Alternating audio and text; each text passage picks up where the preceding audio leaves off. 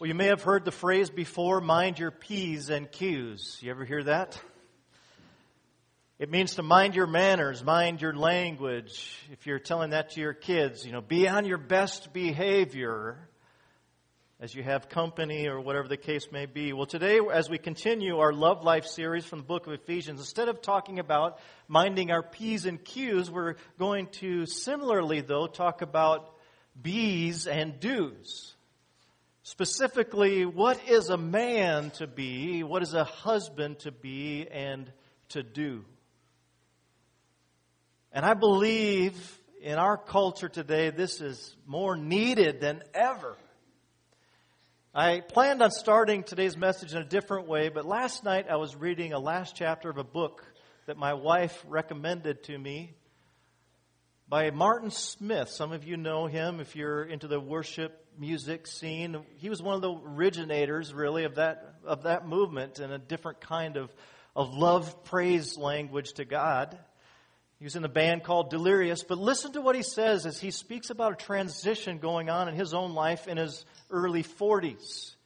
He says, I'm not even sure that I know what it takes to be a man in 2011. I'm wondering if there's some men here today who wonder that. Some young men, teenagers, even older men. He goes on to say, the pressure to be the perfect dad, husband, the head of the household, and domestic God, I love that phrase, is overwhelming. Then you add the career, trying to keep your physique up, and the friendships, as well as the roles in the church. And then he talks about extremes. He says, if we go one way, we can appear to be strong or overly strong or even chauvinistic. But then if we go the other direction and we fall into the trap, that we can fall into the trap of acting too weak or lacking in leadership. So what is a man to be or to do, especially a husband? What is he to be or to do? There's a broad spectrum of thoughts represented in our culture today. And just to give you an example or maybe a glimpse of how broad it is, let's consider some images. Some of you remember watching Leave It to Beaver. How many remember watching that? Okay, Ward Cleaver. He's got his act together. There's not a hair out of place ever. And he's always dressed in a suit usually, or at least some kind of sweater jacket or something. He never says the wrong thing at the wrong time. He's always the disciplinarian, and he's got such sage wisdom. His kids always respond to him, and his wife never speaks across words. She's always looking put together as well. And for those of you that don't resonate with that kind of image, maybe you would resonate with this guy. Yeah, I see Wayne, the cowboy guy, John Wayne. He's the strong, silent type that is always fighting for the right. So you have maybe some of these earlier images in our minds of what a man is to be and to do. And then, think about this. You get examples like this. Homer Simpson. I mean, a person minding his P's and Q's, right? Not. I mean, he's the most foul, vulgar person you could imagine, the terrible example for his kids, and yet somehow, distortingly, many see that's what a man is. There is a need for understanding the truth about what a man is and should be and should do. And I want to hold before you two questions. Well, first of all, let me back up. I just spoke to give you another example of how broad I think is this question of manhood is. It starts off as a young child wondering what it's like, and we might not have the greatest example of what that looks like, having grown up in maybe a difficult home. And then we have all these pressures of what our culture says of what a man is to be and to do. But it's not just young people, it's also older people. I spoke with a man after a wedding Friday night, a 66-year-old Christian man who had been involved facilitating, discipling business leaders, presidents, CEOs of companies for years, and in some cases rubbed shoulders with such people across the nation. And you know what he told me? He said, it's only been the last 3 to 5 years I've really understood what a godly man looks like. What it means to live the victorious Christian life. And then he said, and I'm not the only one. I thought, oh, what a tragedy to have just figured it out in your 60s. When God tells us in His Word what it looks like. So 2 questions I want to hold for you, guys, especially in our midst today. Whether you're married or not, these are things to consider for future life. If you're beyond the time of marriage, maybe your wife has passed away. These are things that you can use to pass along to other generations who need your mentoring. But here is the question, who are you seeking to please? Who are you seeking to please? We sang that song, There is Freedom in Christ. If we're not experiencing freedom, it's because we're living under the pressures and expectations of what the world defines manhood to be. Or my mother-in-law, or father-in-law, or my neighbors, or whatever.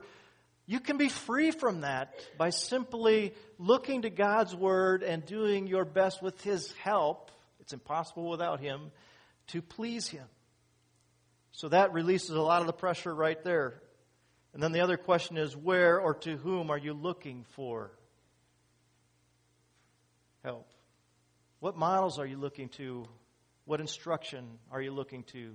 Well, if you're not there already, turn with me to Ephesians chapter 5. God gives us the truth, the answers to what a man is to be and to do.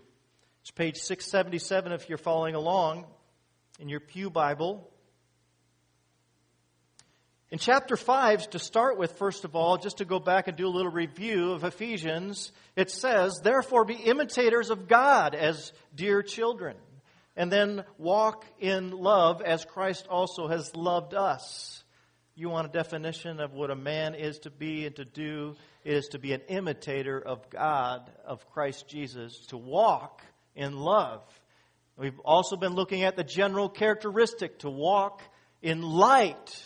Not in darkness, not in foolishness, not in impure living and thinking, as he goes on to describe in chapter 5, but walk in light. So walk in love, walk in light, and then he talks about walking in wisdom, and part of that is being controlled by the Spirit of God instead of our own sinful, fleshly impulses.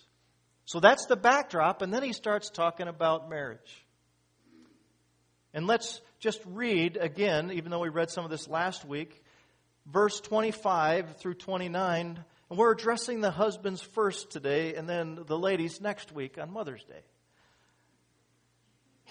Verse 25, husbands, love your wives, just as Christ also loved the church and gave Himself for her, that He might sanctify and cleanse her with the washing of water by the word, that He might present to Himself a glorious church, not having spot or wrinkle or any such thing, but that she should be holy and without blemish. So husbands ought to love their wives as their own bodies. He who loves his wife loves himself. For no one ever hated his own flesh, but nourishes and cherishes it, just as the Lord does the church.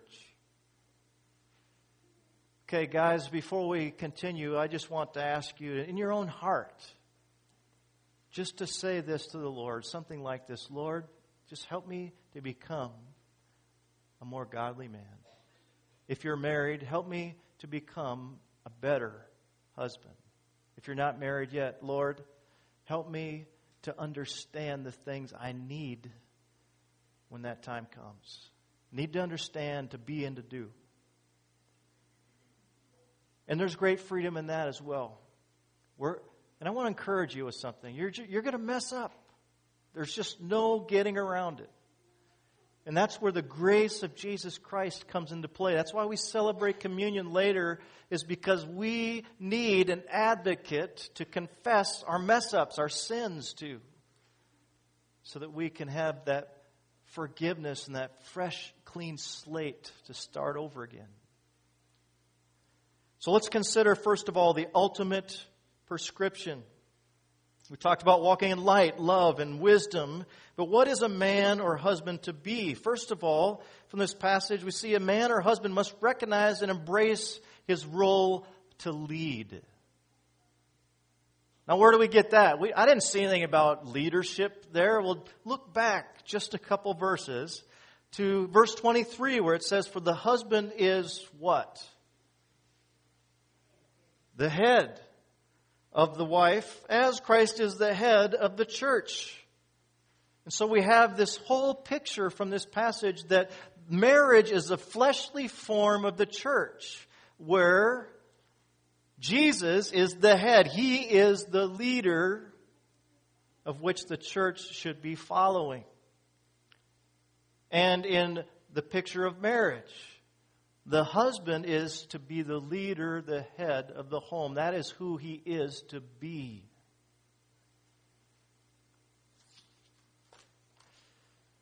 Now, please understand some things. This doesn't mean that he calls all the shots, that he is superior to his wife. To use modern day vernacular, God is an equal opportunity employer. He employs a husband and a wife in a marriage relationship. And just like in the workplace, though there's no discrimination, or at least there's not supposed to be, there's still managers, there's presidents, there's supervisors. Why? Because there's a need for leadership. There's a need for clear distinction of roles. Now think about it. Anything that you can think of in terms of creatures that have two heads, what comes to mind? Maybe circus sideshow creatures, right? They belong in a circus. It doesn't make sense. You can't have two heads in one home. It just doesn't work very well. But aside from the practicalities of it, by God's design, even before sin entered the world, Adam was set up to be the leader or the head of Eve. So that is what a husband is to be. That is what a man is to be if he's married. Now let's talk about what is a man or husband to do. A man or husband must recognize and embrace his responsibility to love. Now, to love means that even though he is the head, going back to 1 Peter 3:7, God says, live with your wives in an understanding way as an equal heir of Jesus Christ. That doesn't say anything about superiority, does it? And then I want to bring your attention again to verse 21 that leads us into this whole idea of the marriage relationship. Look what it says again. Submitting to one another in the fear of God. So there's a giving and there's a taking on both sides. And yet when it comes down to it, God gives the responsibility of the leadership to the man in the home. As one author describes it, in terms of what it means to have the responsibility of loving his wife. It means, and I'm adding some of my own thoughts to the concept. It means this. He has a God to worship, a will to obey, a work to do, and a woman to love. I want to say that again because I think this is in essence what we should be as men. A God to worship, a will to obey, that's God's will, a work to do, and a woman to love. How do we do that? Did you notice how many times love appeared in this short passage? Let's look at it again. Circle it if you want, or underline it. Each time it appears, husbands, verse 25, love your wives, just as also Christ loved the church. And then go down to verse 28. So husbands ought to, what? Love their own wives as their own bodies. He who loves his wife loves himself. There's no misunderstanding here. This is our responsibility as men to love our wives. What's the purpose? Well, let's talk about that next.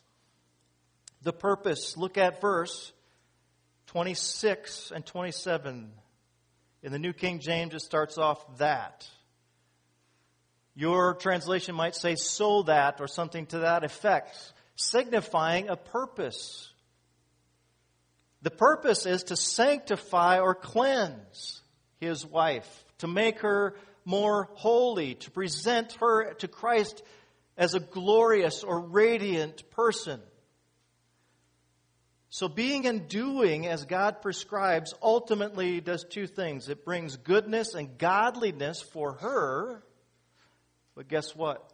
It also brings goodness and godliness for him. For as you love your wife as you would love yourself, it comes back. Now, that's not the reason necessarily we do it, but oftentimes that can be the effect. Now, when a husband leads and loves like Christ, look what happens to her. Again, that he might sanctify her, it says. That means to be set apart, to feel special, holy. Now, last week we talked a little bit about God definitely wants happiness in marriage, but how does that happen? The more holy we become, the more happy we become. Because that's who we're designed to be, as holy people, for God's own possession, for his purposes. It says to present, using the analogy here of Christ and his bride, the husband is to present his bride glorious or radiant. That means to be highly esteemed, honored, or fully developed. Now I want to go back to our purpose statement as a church. The purpose of Monument Bible Church is to what? Number one, to glorify God. How do we do that? By M&M. Remember that? Maturing and multiplying. See, it's husbands' jobs to help mature their wives and help them to reach the point of maturity where they're multiplying themselves in the lives of others. And we're going to talk more about that in a few minutes. But when a husband leads and loves, he also gets back. There's a song that we were taught. I was a part of a church in Kansas City area where we had a partnership with the Inner City Black Church. And we shared worship services with them. And one of the black worship leaders came up one Sunday and talked a song about giving. And he started shaking and dancing and give, and it will come back to you. Pressed down, shaken together, and running over. You know, you could just imagine it. A lot better moves than I got, that's for sure. But I think that's the concept of this verse.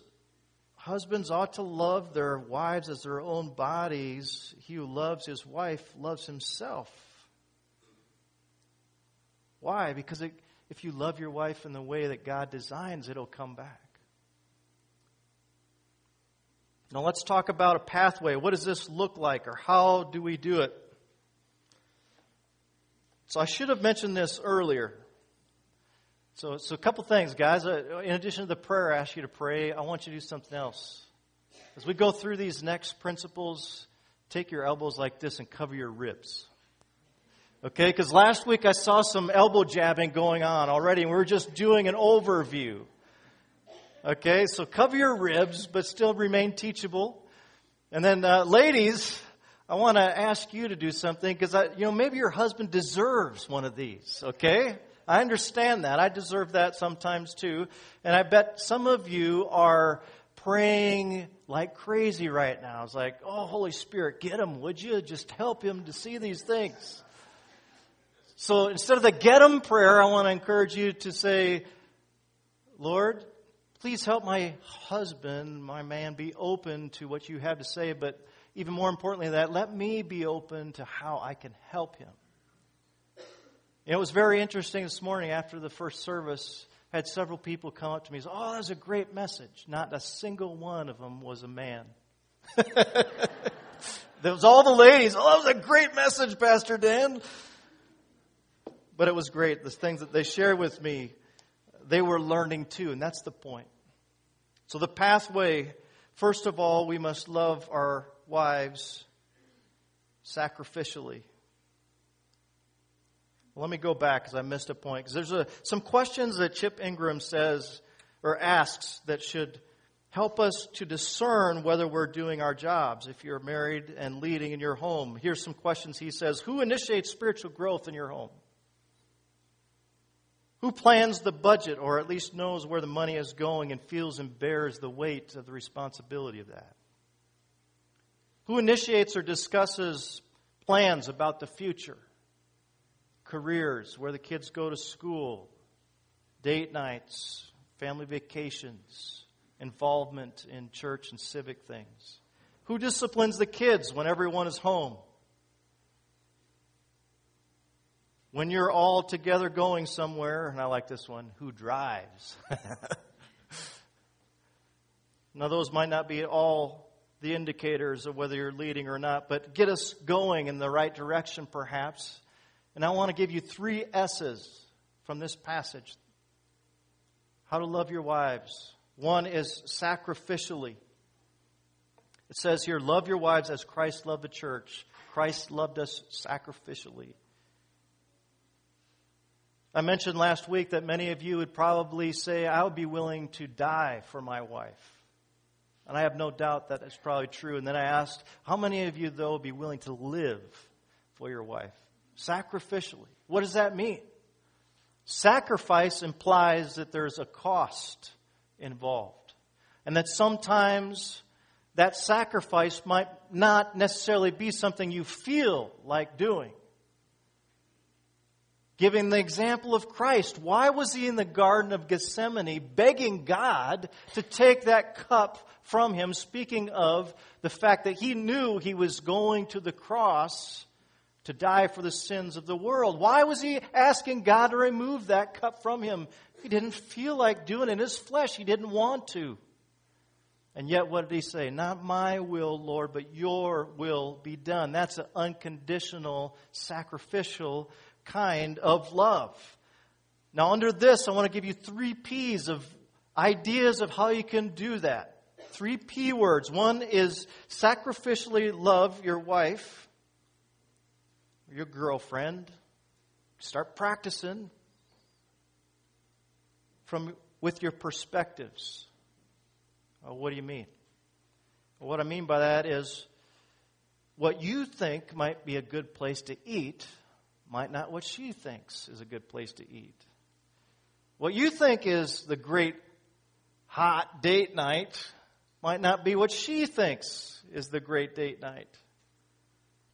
What you think is important might not always match what she thinks is important. Remember, one of the definitions we talked about unconditional sacrificial love is that it does what is best for the other person, not for self.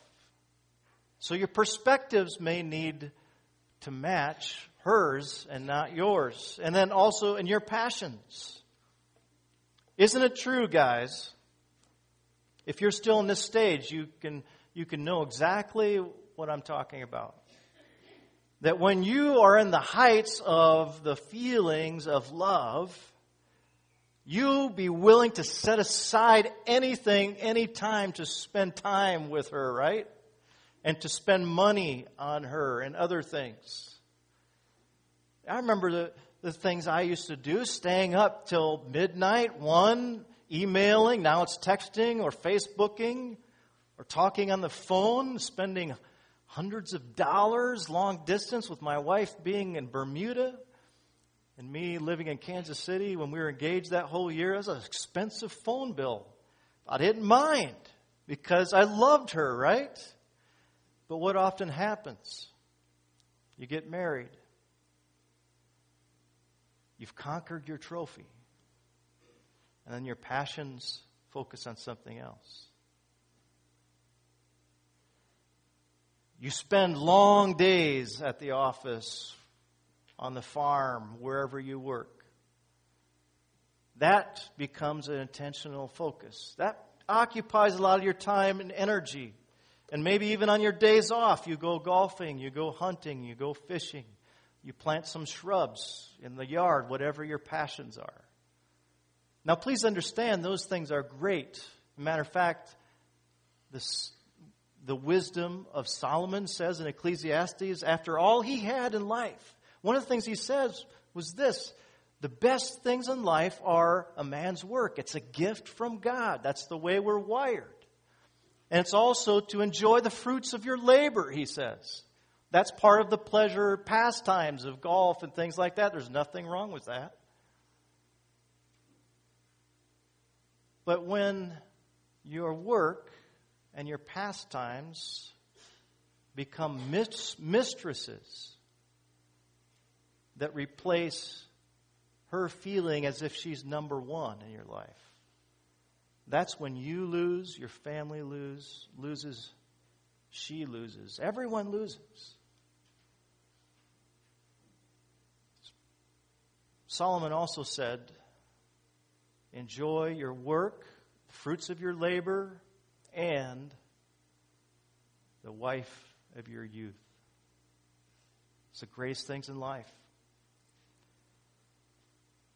And you know what? It doesn't take very much sometimes to make her feel like she's number one.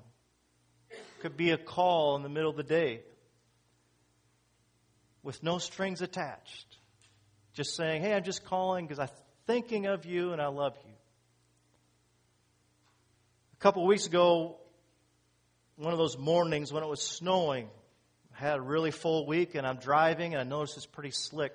The Holy Spirit nudges my heart and says, Dan, why don't you go back and bring the kids to school so your wife doesn't have to go out and drive on these roads. And I'm thinking, I can't do that. I got this and that and the other thing to do. And so I finally said, okay, Lord. So I call her and I said, I'm coming back. I'm going to get the kids. You know what it cost me? Maybe 20 minutes, 25 minutes at the most. Then later on during the day, I get some text from my wife that says, thank you, my knight in shining armor.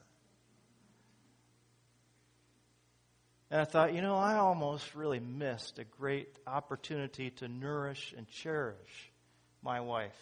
It's one of the instructions in this passage. Nourish and cherish. Feed. What does those things mean? It means to make her feel devoted to, provided for, made to feel important and honored. Now, I don't always do that well. That morning, I wrestled and I said, okay, Lord, and I had a great opportunity, and I'm so glad I did. But the other thing I want to say here, ladies, first of all, some of you I know are widowed ladies. And I know there's some hurt talking about this, but I just want you to look at it from this perspective. Thank God for the things that your husband gave you so many times in your life. And praise God for that. And look forward to that reunion with him one day. The other thing I have to mention here is this. Ladies, when your man goes out of his way, even in the slightest thing, to try to communicate love to you, please acknowledge it in some way. With a word, with a hug, with a note, or whatever is most meaningful to him. I've seen it over and over again. Couples that I'm talking to, the husband screaming her love language, doing all he can to communicate to her how much he really adores her, and there's nothing coming back. What's that going to do to a man after a while? They're going to just stop. They're going to give up sooner or later, more often than not. Now, in the lady's defense here, some of those couples where the husband speaking that love language loudly hasn't been doing so for years. And they want things to change overnight. And that just doesn't happen. Sometimes when you dig a big hole where you've lost a lot of trust, where you've lost a lot of respect. You have to make a lot of deposits to come up to even ground again. And that brings us to the next P. Sacrificially, you must persevere in speaking your wife's love language. If you've never read the book, Jake told me about it years ago. He still is talking about, I'm still talking about the 5 love languages. You need to understand what communicates love to your wife. And then speak that language often. You can't give up. Sometimes they might not always respond like you want. And this is true in terms of those of you who are fathers. If you're trying to lead your family spiritually, you don't always get, "Oh, Dad, thank you for teaching us the Bible. Thank you for praying with us." You don't get that very often. Sometimes all you get is laughs and bodily functions. And you kind of wonder sometimes why. But you know what? Every once in a while there's glimmers where you just see and hear the things that are soaking in. And it just gives you great encouragement. It's like, God, you are using this. I'm not going to give up. I'm going to persevere in leading my home well.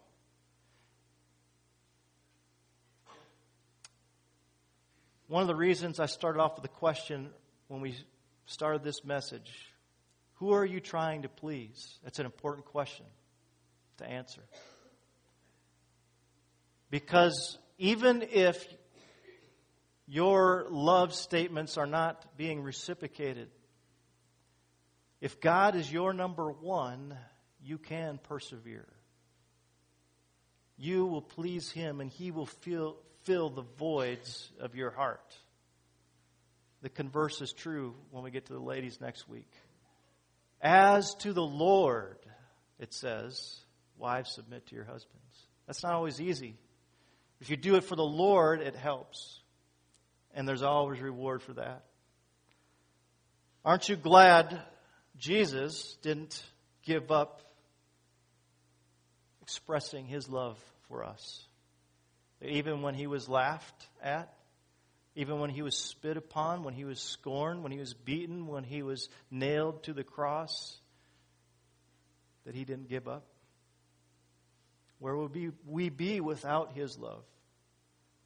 So sacrificially we must love our wives. And then here's the second S word, sanctifyingly. I know that's not a word, but it'll help you to remember, I hope. What does that entail?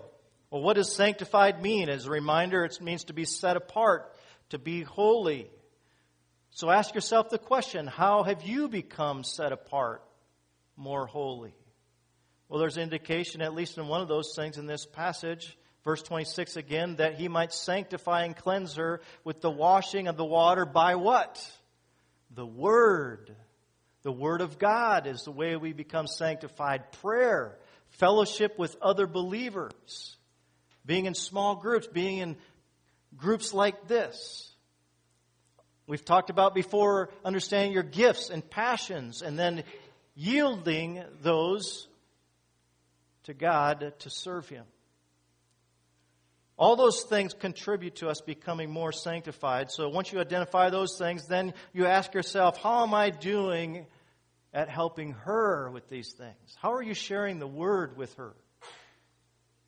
Now, it doesn't have to be, again, what other people think or how they define it should be done. For example, when we were going through premarital counseling, my wife and I were listening to the professor that was doing that with us describe him getting up at 5 a.m, having devotions with his wife before he had his own quiet time. And so I'm thinking, man, that's what I need to do to, help my wife to grow in the Word. But no, that's not it. What works for you? For us, we can now, in this season of life, we enjoy spending time in the Word, sometimes in the same room, but we're not talking to each other.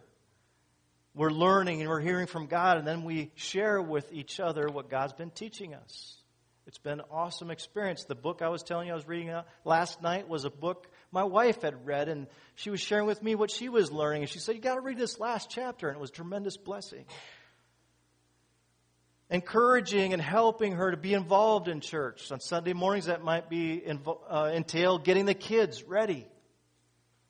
I just appreciate my wife so much. For years, she has had to get the kids ready on her own on Sunday mornings by nature of what God's called me to do.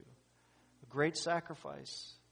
But if you don't have to be here at a certain time, that's a great way you can serve and love your wife. Help get the kids ready so that everyone can be here to worship together. Resist the temptation to be a bedside Baptist. You and your family need to be here worshiping together. What about gifts? Do you know your wife's gifts? Are you trying to help fan those into flame? I have to give you an example and how this oftentimes comes back again. For 2-3 years now, my wife has been reading the Voice of the Martyr magazine. And we've prayed together as a family for different nations and people specifically. And it's been a great experience for us all as a family. Now, we give to our church a tithe and then extra for the campaign, and we ask the Lord above and beyond that, when we are able, who are we to help? And there's been times the Lord has prompted my heart to give extra funds to a person, to a ministry. My wife has always been supportive of that. And she would bring ideas to me every once in a while and found a little more reluctance. And finally she asked, or told me, very graciously, sometimes I experience a prompt from the Lord. I've always been supportive of you, but I don't feel like you're so supportive of me sometimes. I said, you're exactly right. And so for the last couple of years, maybe even 3 years, at Christmas time, part of our prayer and fasting, we've taken one of the projects, the Voice of the Martyrs. This last year it was Nigeria, helping kids with a pack of gifts and things, and also pastors with much needed materials to help them to grow spiritually and to pass on what they're learning to their people. So we were really excited about this, and so we looked around the house and tried to figure out how can we sell some things on eBay to make some money. We found an old camcorder that we don't use anymore. So we put that online.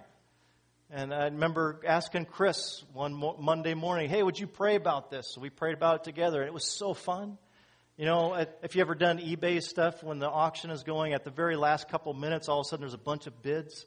That thing went for, I think, $160. It was amazing. Way more than I ever expected. How fun it was to give that to one of my wife's projects. It was the greatest project I think we've ever done. It was a blessing to our family. And not to mention, I think God has used her prayers for the world and the Voice of the Martyrs to develop her heart for the world and get her to the place of receiving this new call that God has placed on our lives before I even surrendered. She's waiting for me, like, when are you going to listen to the Lord and obey? What a blessing. I hope you're beginning to see that loving your wife is not just providing food and a shelter. That's definitely part of it, not all of it. One more S word and then we'll wrap up. Sensitively, we are to love our wives with words. It took me a long time to discover my wife really values, I believe, words of affirmation. We say, I love you to each other every single day. Jessica, who was 8 years old, said this, you really shouldn't say I love you unless you mean it, but if you mean it, you should say it a lot. People forget. Isn't that true? So guys, if you haven't said I love you to your wife, if you've adopted the philosophy, I'll tell her if things change. Don't follow that. Take her hands in your face when you get home. You say, I love you. I wouldn't be surprised if she wept before you, if she hasn't heard it for a while. with your words, and then also share your French fries and other favorite foods. It happened again last night on the way back from the barbecue. We had to show our house, so we had to scoot out. So I grabbed some dessert on the way, just enough for me. And on the way, she says, "Hey, can I have one of those? One of my favorite desserts." And I know it's because she wants to share her life with me and all the experiences, but I just couldn't help but to feel like it was a test. If I'd really sacrifice and give her that piece of chocolate. And also, not only with her words, but in the physical arena, and this might not be what you're thinking. With your ears, listen. Understand. You don't have to solve every problem. Sometimes she just wants you to understand. Sometimes she just wants your arms to envelop her and to comfort her. And again, if one of your love languages is physical, if you love your wife in this way, it's going to increase your chances, guys, in that realm too. And that's not why you do it again. But it reminds me of a story of a seasoned couple married 50 years lying in bed one night. And the wife turns to her husband and says, "You know, you used to reach out and grab my hand. Every night before we went to bed," so he reached out and grabbed his hand. He said, "You used to snuggle up against me." And so he kind of scooches over, snuggles up against her. And then with a little jest in her voice, she says, "You used to nibble on my ear." And all of a sudden, he throws back the covers. He stands up and starts walking, and she's a little hurt. And she's like, What'd I do? What are you doing?" "I'm going to get my teeth," he said. I hope I can be that guy. Even if I have to get my dentures.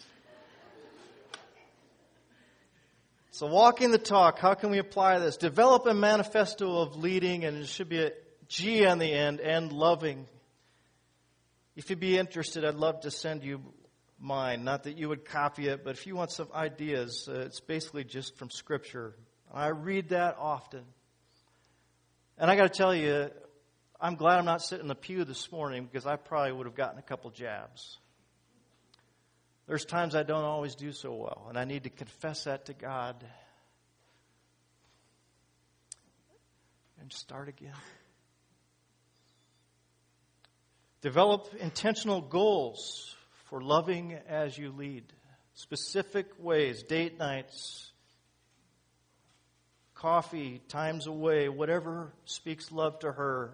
And then for all of us, even if you're not married, model, teach, and train others what a man and a husband is to be and to do. We need it today. I'm going to ask the guys to come forward as we prepare to worship the Lord, as we take communion together.